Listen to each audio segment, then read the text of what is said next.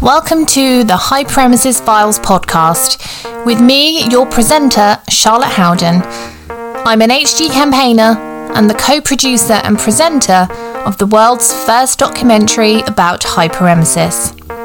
Sick, the battle against HG is available now on Prime Video in the UK and the US, with other countries following soon. The Hyperemesis Files podcast acts as a voice for all women who are currently suffering with or who have survived hyperemesis gravidarum.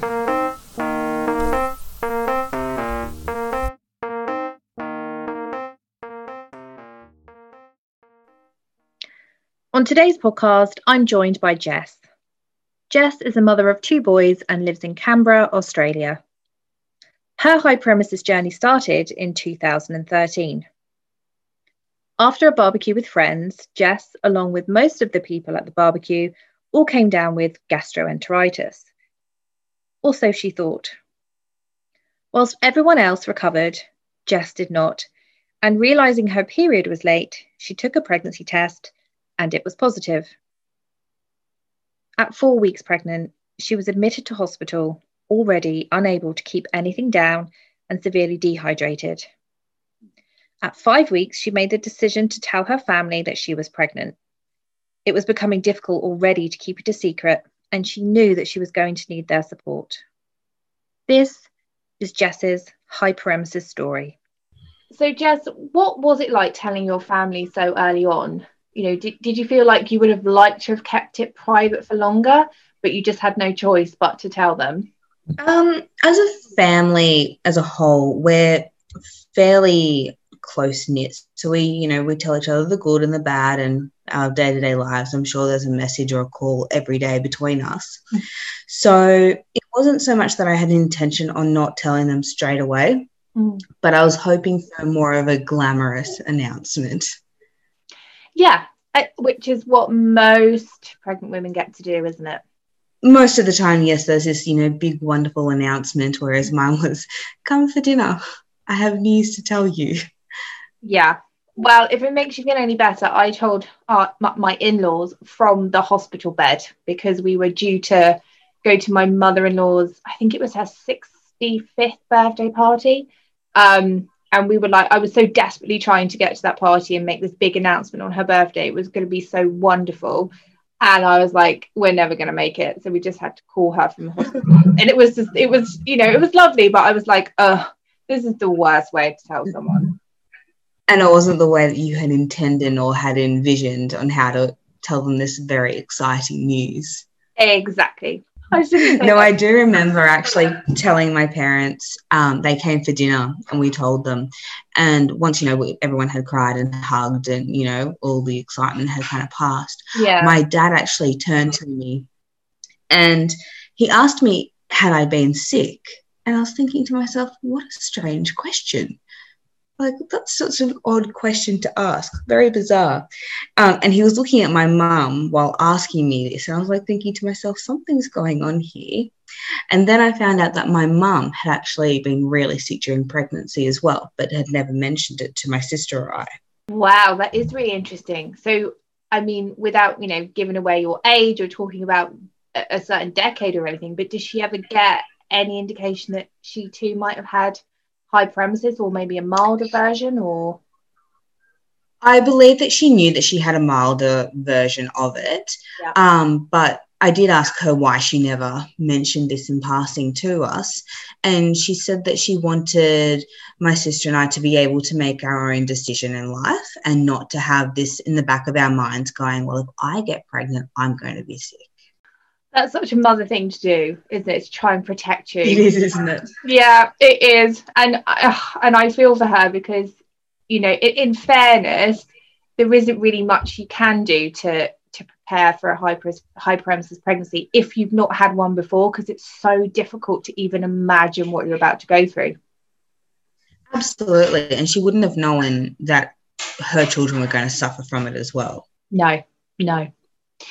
And suffer you did. So you said to me that from like 5 weeks onwards, your hyperemesis just spiraled out of control, and being in hospital was becoming basically a regular occurrence. So In the 37 weeks that you were pregnant, do you know how many times you were actually in hospital?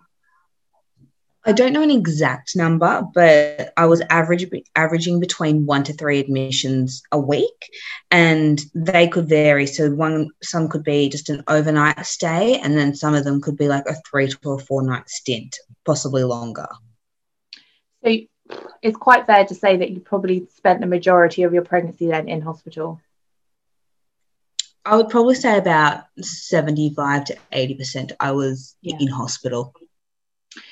And what was your route to admission then? Because I know a lot of women experience the kind of, you end up in A&E or the emergency room or the emergency department, and then you have to wait to be assessed, and then eventually you might get transferred to a early pregnancy unit or a maternity assessment unit.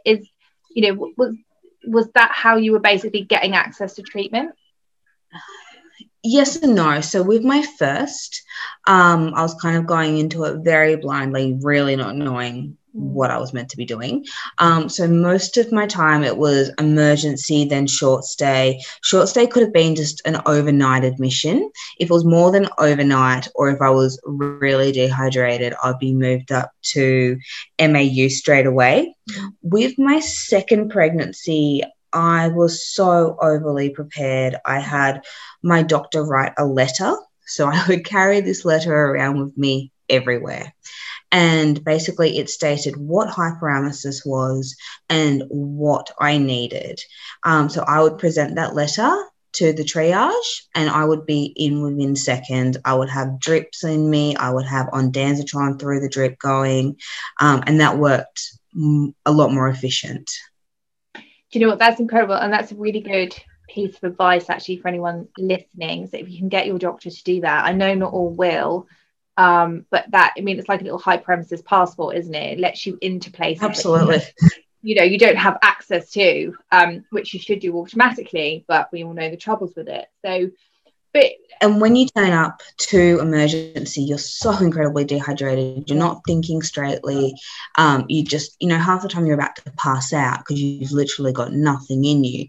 So just being able to hand over a form and say, read, this is what I have, help me. Yeah, absolutely. And in that first pregnancy, though, did it ever get to that point where, because they knew you so much, it was a lot quicker to get you in to the place that you needed to be, or did you feel like you had to fight quite a lot throughout the pregnancy to get the treatment? To begin with, there was a lot of fighting. At first, they kind of just passed it as just bad morning sickness. And then I was told that it was hyperemesis. But every visit was completely different. Sometimes I would drive myself. Sometimes my husband would drive me. Occasionally my mum would come and pick me up and drive me. And there was a couple of times where I passed out in the emergency room. And that's just the worst place to be, isn't it? I mean, when you pass out, I'm sure it does draw attention. But the point is that you don't need to get to that state. You shouldn't be getting to that. No, and you don't want to be at that point either. No, absolutely. All the drugs that were safe for Jess to take daily, she did. She was on ondansetron, Maxilon, Stemetil, and B6, just to name a few, and yet feeding and drinking water was impossible. She describes water as her worst enemy. One sip, and she would spend the next hour being sick. So you're on quite a few different medications, which again, for a lot of women is quite common, and managing those and seeing what's working, what's not. And I just wondered, given all the medication you were on, you were really trying to manage so that you could have some kind of quality of life. But I mean, what was that quality of life? Were you still able to eat or drink anything? Yes. And I kind of found that I went through stages where I was able to eat more. And then, 2 weeks later, I could hardly eat anything because the sickness had ramped up. So every day was different.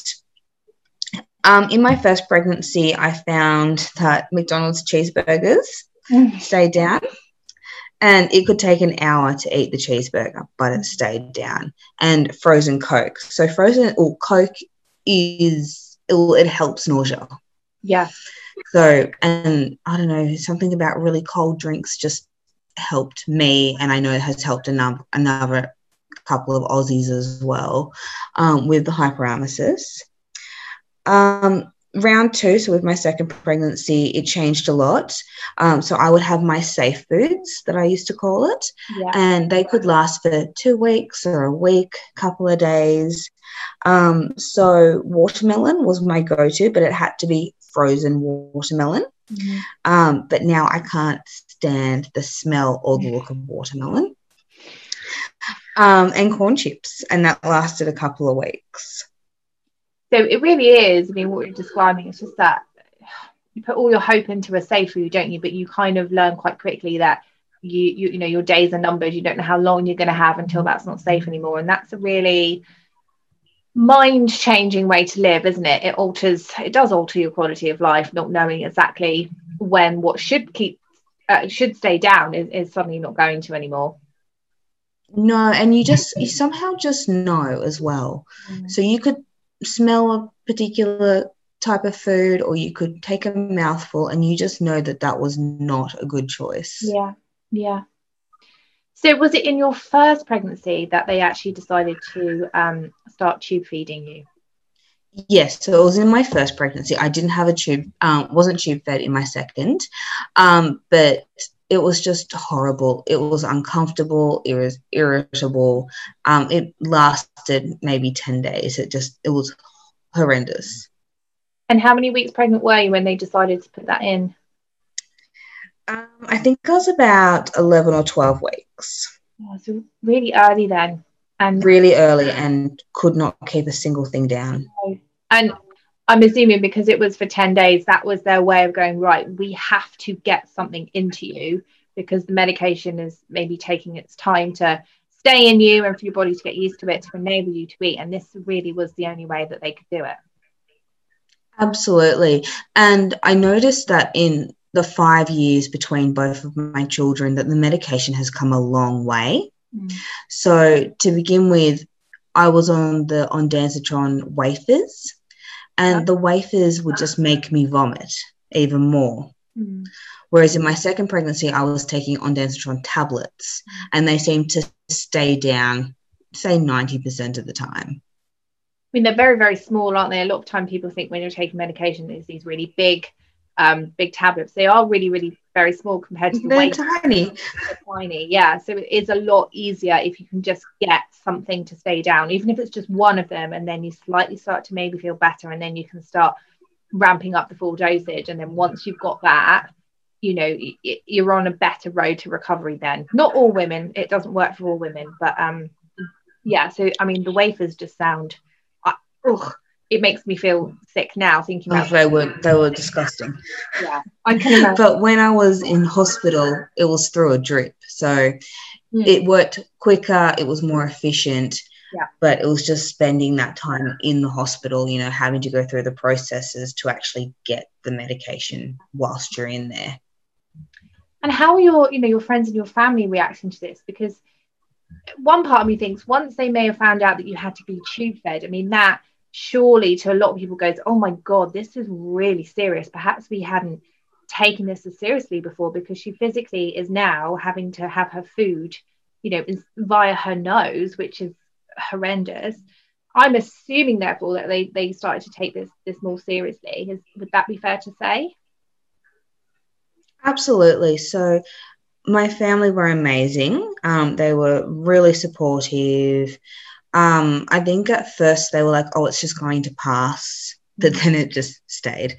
And it was a learning adventure for all of us. So I spoke to my husband yesterday, and I asked him, you know, how did you feel about it? And he said that it was hard, and that he was sad to watch me go through this, but he also found that he was always really worried and really concerned every time that I'd step out in public, mainly because the symptoms can change so quickly. So you can be having a really great day, hasn't vomited, you know, in a couple of hours, so you think that you can go out for the day, but you could all of a sudden start projectile vomiting, or you could faint, you know, you could smell something and it just sets you off altogether. Yeah, it's hard. Asking your partner's perspective is always difficult, isn't it? Because you do live through very different things, although you're going through the same thing. And for him, it must have been I just wanted to protect you, and I didn't want you to be in a situation where you would then be fainting or being sick, because that's not nice. Absolutely. And from my friend's point of view, I had two really good girlfriends who were also pregnant at the same time. And I was always so envious of them because one of them was just tired and one of them was just hungry. And I was like, I would be happy with either of those. Yeah. I know. And the thing is, we know deep down it's not their fault, and we wouldn't wish hyperemesis. Certainly wouldn't wish it on your worst enemy. So you certainly wouldn't wish it on your friends. But absolutely not. It's so hard, isn't it, when you've got such a, if you have friends with children, that's a little bit different. I mean, they might talk about their pregnancies to you, but when you can physically see, them developing, growing, blossoming, and it's just such a direct comparison to what you're going through, it does mentally affect you. I think it did with me anyway. Oh, absolutely. Even just down to, they look, glowing and like they've got like, meat on them. Whereas, you're feeling so gaunt and grey and white and you look miserable and you look really unwell just all the time. Mm. Do you think it was difficult for them to understand what you were going through? Because they must have been looking at their own pregnancies thinking, but it's so easy. Like, why is it so hard for her? Like, because, I'm a little bit tired or I'm always hungry. Do you think it was hard for them? Absolutely. And I think in society in general, it's really hard to understand. I think unless you are going through hyperemesis or living in the same house with someone going through it, you'll never completely understand. No. And I think, because I get asked a lot, any interview I do, or, how would you describe hyperemesis? And I really hate that question because I can never do it justice. And, the comparison. No, you can't. It's not. No, but also the lack of knowledge. That's what frustrates me, is that people just don't know about hyperemesis. Yeah. And I know we talk about it a lot, and especially if you're in the HD community. So it does feel like it, I see it all the time, but then I remember I'm in my bubble of other hyperemesis women. So that's why they all know about it. But, yeah, absolutely. You don't have to go far on Instagram to find another group of people who probably never heard of it. And that is frustrating, right? At 20 weeks pregnant, Jess received some upsetting news. Her son had bilateral talipes, which is clubfoot. In her own words, this was just the icing on the cake. And this, along with having no connection at the time to her son, difficulty trying to continue working, and basically just hating her life, made Jess very depressed. Jess, when you received the news that your son would be born with a clubfoot, what was your initial response and your initial feelings? So I found out that my older son was going to be born with clubfoot at 20 weeks through our 20-week scan. And I guess I'd never heard of clubfoot, but I was scared, nervous. I never thought to myself, I've done this. I never blamed myself for it, but I did worry about what his future was going to hold, what treatment was available. So it was quite a daunting time during the pregnancy. Yeah. And being so sick, it was just like, oh, there's something else on top of it. Yeah, I mean, you described it as the icing on the cake, didn't you, when we spoke? Absolutely. I can imagine that. And I think it's just another thing that you didn't need, and it just adds to the trauma of an already really horrendous pregnancy. But I wonder at the time, I mean, were they reassuring in the fact that, despite you had this diagnosis, that, your son would be able to lead a normal life and they might be able to correct the foot? Did they tell you how they were going to treat it? Did you feel like you had the knowledge you needed to kind of accept that diagnosis? So being in Australia, we were really lucky with that. We do have physio teams and specialists who deal with clubfoot. So I knew that he would be able to lead a normal life. We started meetings with the physio about 22 or 23 weeks during the pregnancy. And we had bounced ideas on different treatment and the options that were available to us. But until he was born, we wouldn't actually know what treatment he was going to need. Sure. So treatment started for my son at around 5 weeks, and it's still ongoing today. And how old is he now? He's 6. 6. Okay. So it's a long process then, but absolutely. We travel between Canberra and Sydney's Children's Hospital, and in Sydney, that's where his specialist and surgeon is based. And in terms of, his future and everything, I mean, is the foot going to be okay? Are they going to manage to correct it or get it to a position whereby he will lead a completely normal life? Oh, absolutely. If you did not know that he had clubfoot, you would never know. So unless I say something or unless he mentions it, you'll never know. I'm so pleased to hear Jess say that she does not feel guilty and that she hasn't blamed herself for her son's diagnosis. I know too well how difficult it is to take medication when you're pregnant. But in my case, I really had no other option. And I truly believe that the benefits were going to outweigh any risks. I hear a lot of women asking questions on Hyperemesis chat forums and in groups, and women do actually message me privately and ask about medication. And I always say, 1, I'm not a doctor. 2, your doctor should be talking to you about any side effects of any medication that you're on. And 3, I've already said it, but I'm going to say it again. The benefits outweigh the risks.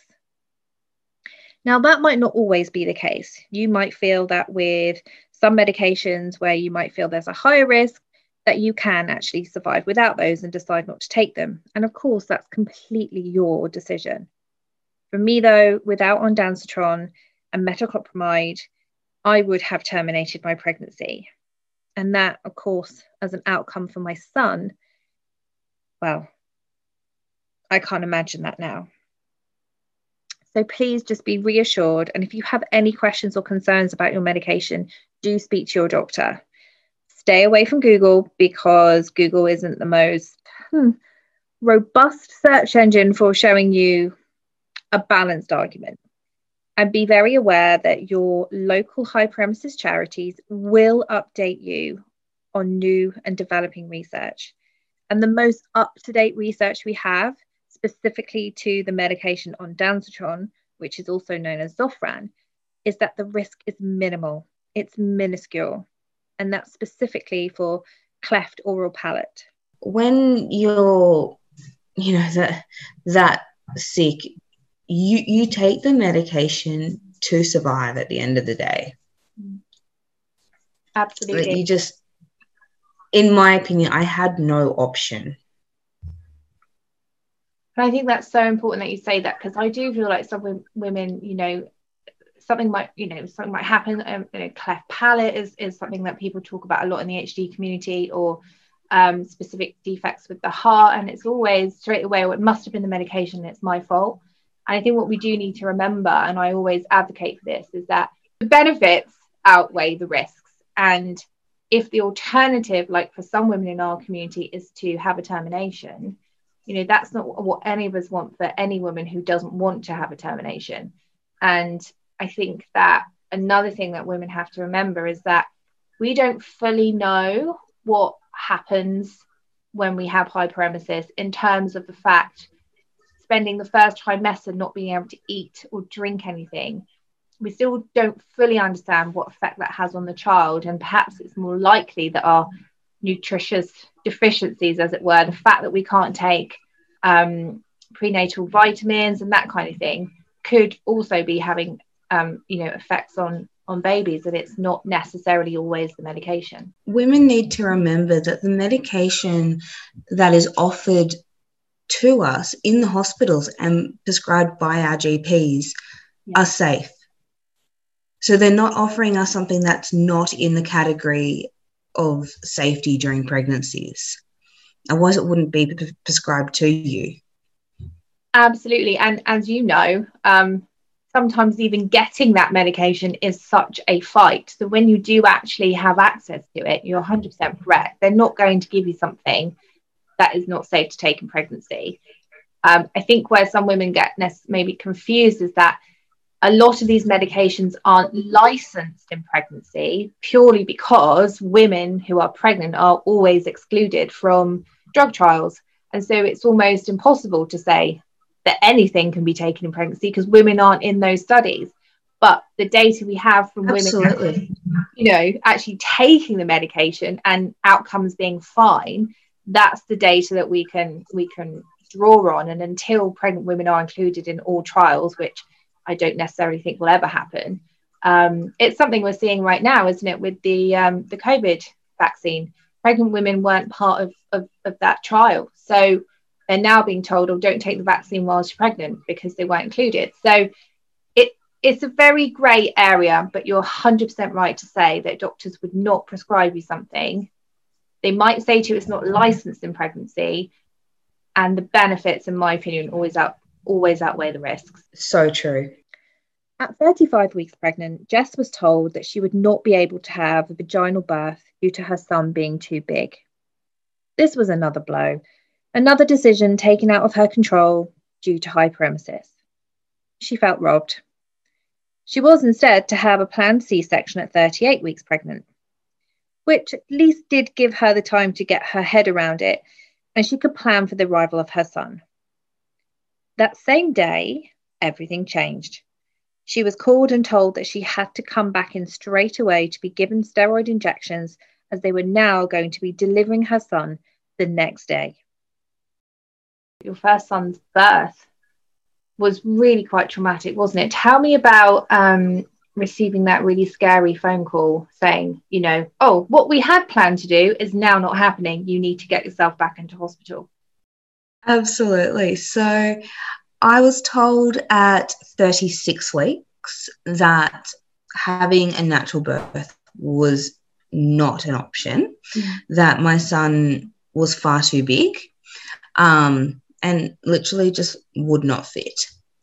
And so at 36 and 6 days, I had a meeting with the obstetrician at the hospital, and we had a great chat and booked in for the following week at 38 weeks for a cesarean. I headed back to work, finalising my maternity leave, so wasn't paying attention to my mobile. And I had about 20 missed calls from a private number, and I'd finished up on the phone to the HR department, and my mum called and she's like, you need to call the hospital. They've called me. They're trying to get in contact with you. So I've called the hospital, and the obstetrician who was going to deliver my son the next day said, you need to come to the hospital. We've decided to deliver him tomorrow, as the size of him is quite worrying. So you need to come in and have steroids to help him breathe tomorrow. Wow. So I was very underprepared. I had nothing packed for a hospital bag, let alone clothes to have a cesarean. And it was just, everything was kind of just going everywhere. And the fact of the matter is, you knew that was quite serious and you needed to do that. But I'm sure in the back of your mind, you were thinking, okay, well, first of all, I was told I couldn't have a vaginal birth, which is what I wanted to do. Then I made peace with the fact that I was going to have a C-section in, about 2 weeks' time. And, there's a benefit of that. I get to plan and know exactly when my baby's coming, which is great. And then literally within a couple of hours getting a phone call saying, no, it's all happening tomorrow. I mean, that must have taken you a while to get your head around that. It didn't feel real. It was just, everything just seemed so fast. And how was the unplanned C-section in the end then? well, it was kind of planned, wasn't it? You knew it was coming, but it was just... I knew it was coming. I just didn't realise how fast it was coming. Yeah. Look, it was absolutely fine. I had no dramas with the cesarean. I think going through hyperemesis for so long that when I was able to get up from the cesarean and walk around and drink water, I felt normal. I felt human. I had energy. I was able to eat. It was amazing. Was it that quick for you? As soon as he was out, it went back? It was almost instant. Yeah. Oh, it's crazy, isn't when it? I was in recovery, I asked for water and it stayed down. It was amazing. I know. So do you mind asking you then, how big was he? So he was 3.8 at 37 weeks exactly. Okay. So he wasn't huge, but he was a decent size. He was a decent size. But again, it's really lovely to hear because, because of what we go through with hyperemesis, some women can experience that they have quite low birth weights because they've not had the nutrition. So I suppose that was a good thing to hear from you, that you thought, wow, he's a good size. He's healthy. He was a very good size. He was very healthy.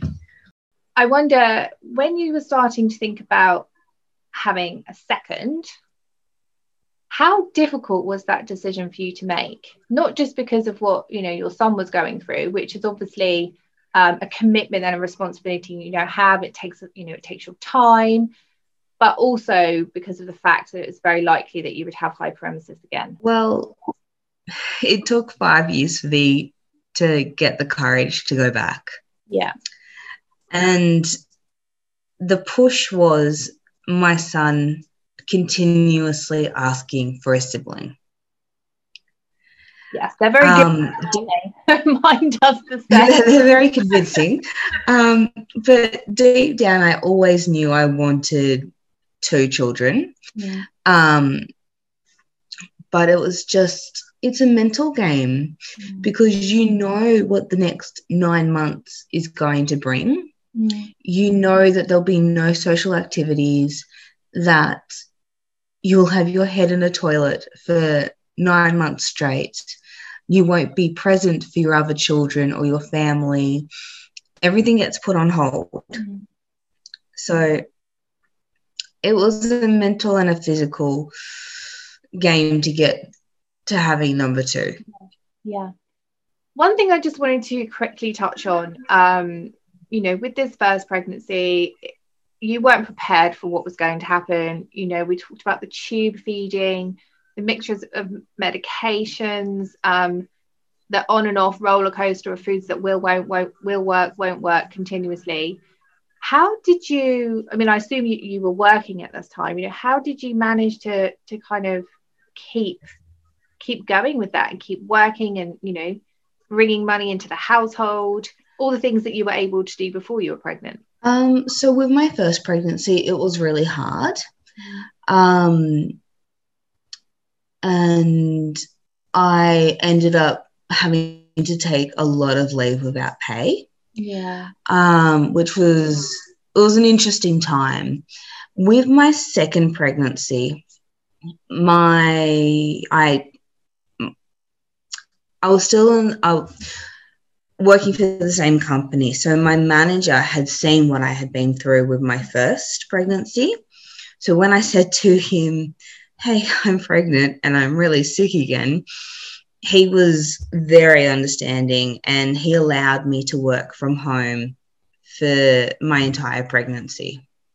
So my second pregnancy was a lot easier to manage in that term. Now, obviously, you didn't know he was going to say that before you got pregnant, but and leading into the absolutely not.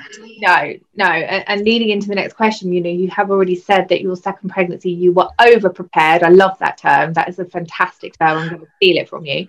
And so that must have been a nice icing on the cake because you couldn't prepare for him to say that. And so then when he did, that must have just added into your over preparation of, great, I don't need to worry about work. And I've got everything else I can control is under control. So I just wondered, just advice really for other women. How did you over prepare yourself for that second pregnancy? Sure. So for my second pregnancy, I based everything that I had been through in my first pregnancy and what I needed to make sure that was going to be really easy to continue with. So I took out insurances to cover my wage. So it was a medical insurance that I took out for income protection. And it took a number of months to get it approved because it was a pre-existing condition. That's Sure. how the insurance company saw it as. But they did in the end approve it. So I had insurances taken out. I had medication all ready to go. My doctor kind of had an inkling of what was going on. As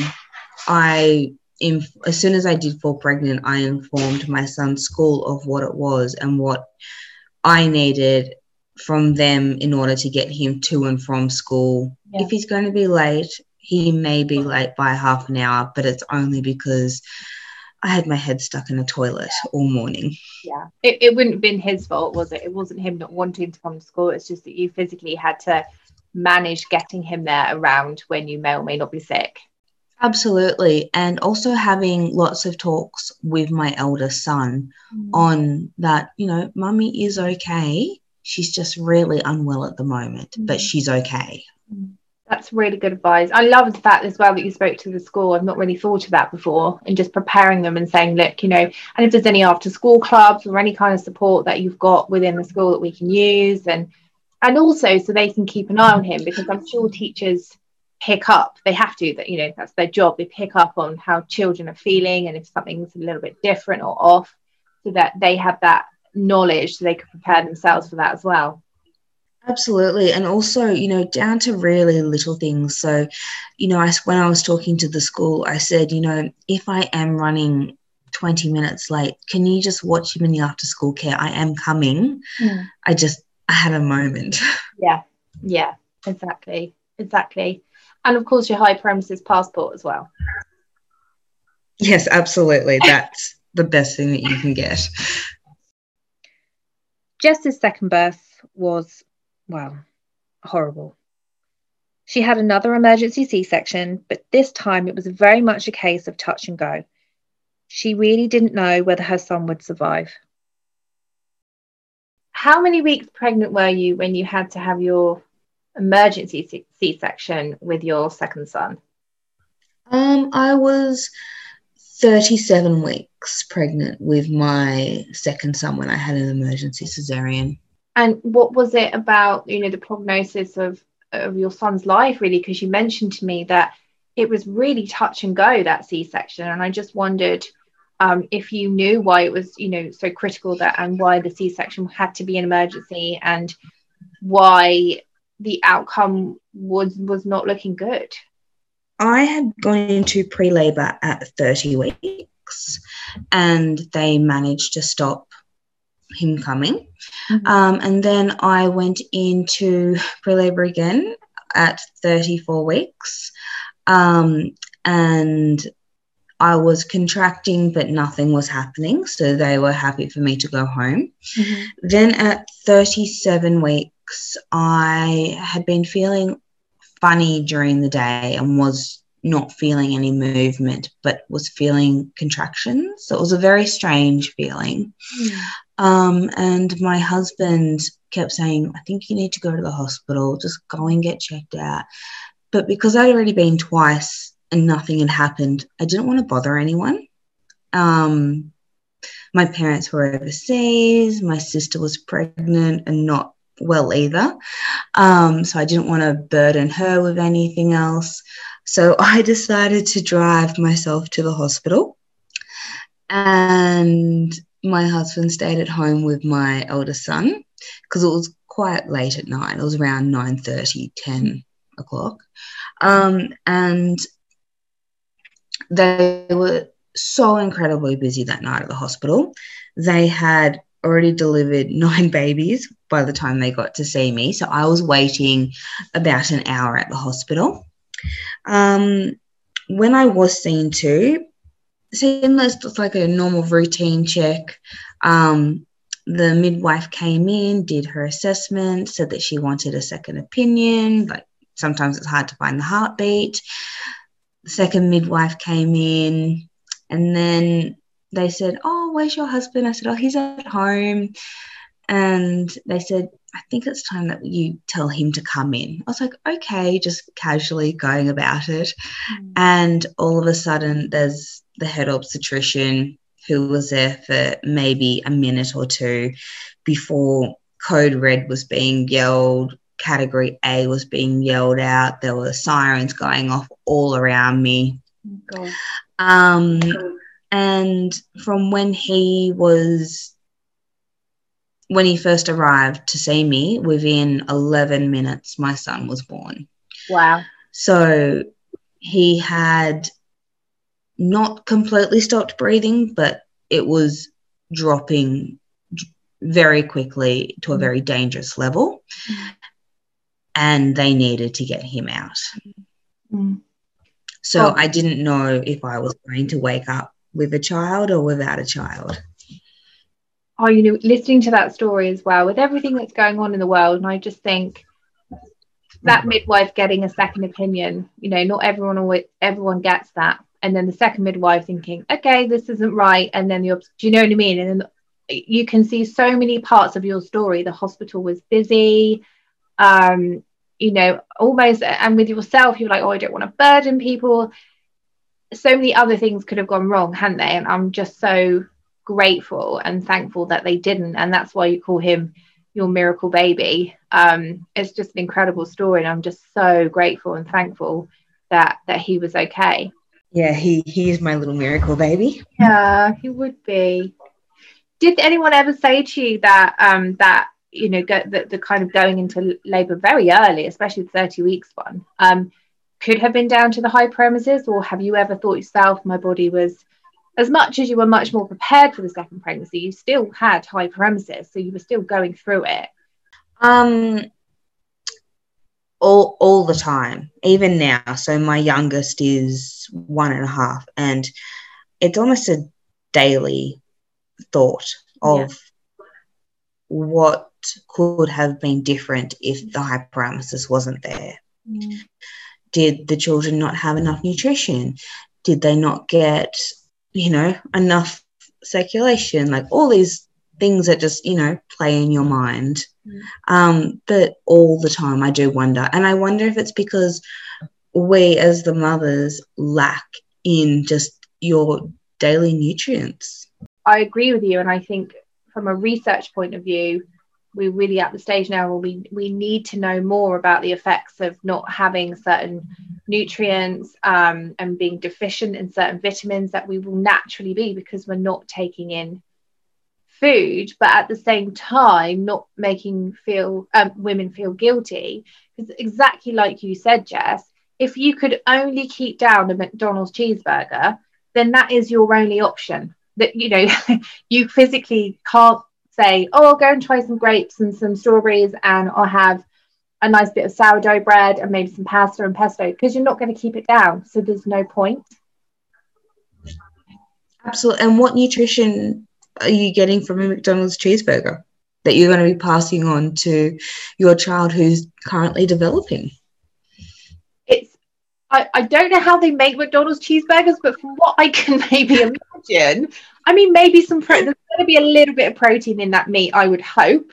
But you're right, what we are left with, our choices of what we can eat are generally quite fatty, kind of quite processed fast foods. The watermelon obviously was great, but what happens is that if that's all you can have, you just don't have any other choice, do you? No, absolutely not. So we're kind of damned if we do and damned if we don't, and that's just another pressure on women with hyperemesis. So I think the research really, we need to be looking more into the nutrition, and then it would be lovely if every woman with hyperemesis had a dietitian or a nutritionist as part of their care team who can say, okay, try this shake, let's try this, someone who is going to almost take that pressure off you and help you to find those foods in the a simple way that you can keep down, I think would be extremely beneficial. It would be amazing. Yeah, hopefully one day soon. So you have your miracle baby, you have your two gorgeous sons, you've survived Hyperemesis twice. I just wondered, those are the incredible positive legacies. You have your two children, but are there any negative legacies now that you have been left with in terms of your health from hyperemesis? Yes. So I guess you've got the mental side of it as well. It never really goes away. It's always there. And I get very anxious when people tell me that they're pregnant, like family and friends. I get very anxious because I don't want them to go through hyperemesis. Yeah. But I have burns down my esophagus from all the vomiting and the acid and the reflux. I did have tears in my stomach lining from all the vomiting, and I'm on acid medication, which will probably be for life. Mm-hmm. And what does that medication do, sorry? It keeps the reflux away. Yeah. Yep. Okay. So that was quite, to have to take something for life is definitely a negative legacy, isn't it? I mean, I know it's helping you, but I'm assuming you didn't have reflux issues before your pregnancies. Never. No. Do you mind if I ask about your sister? Because you said that she was pregnant when you were pregnant with your second, and I just wondered, given this genetic link, if she too had hyperemesis. I think she did, not as severe. Mm-hmm. And from memory, I feel that her sickness came in stages.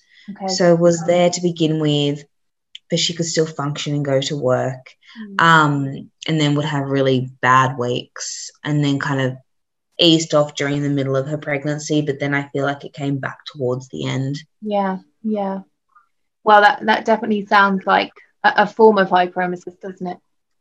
Like you said, possibly a milder one. But that's really interesting to hear.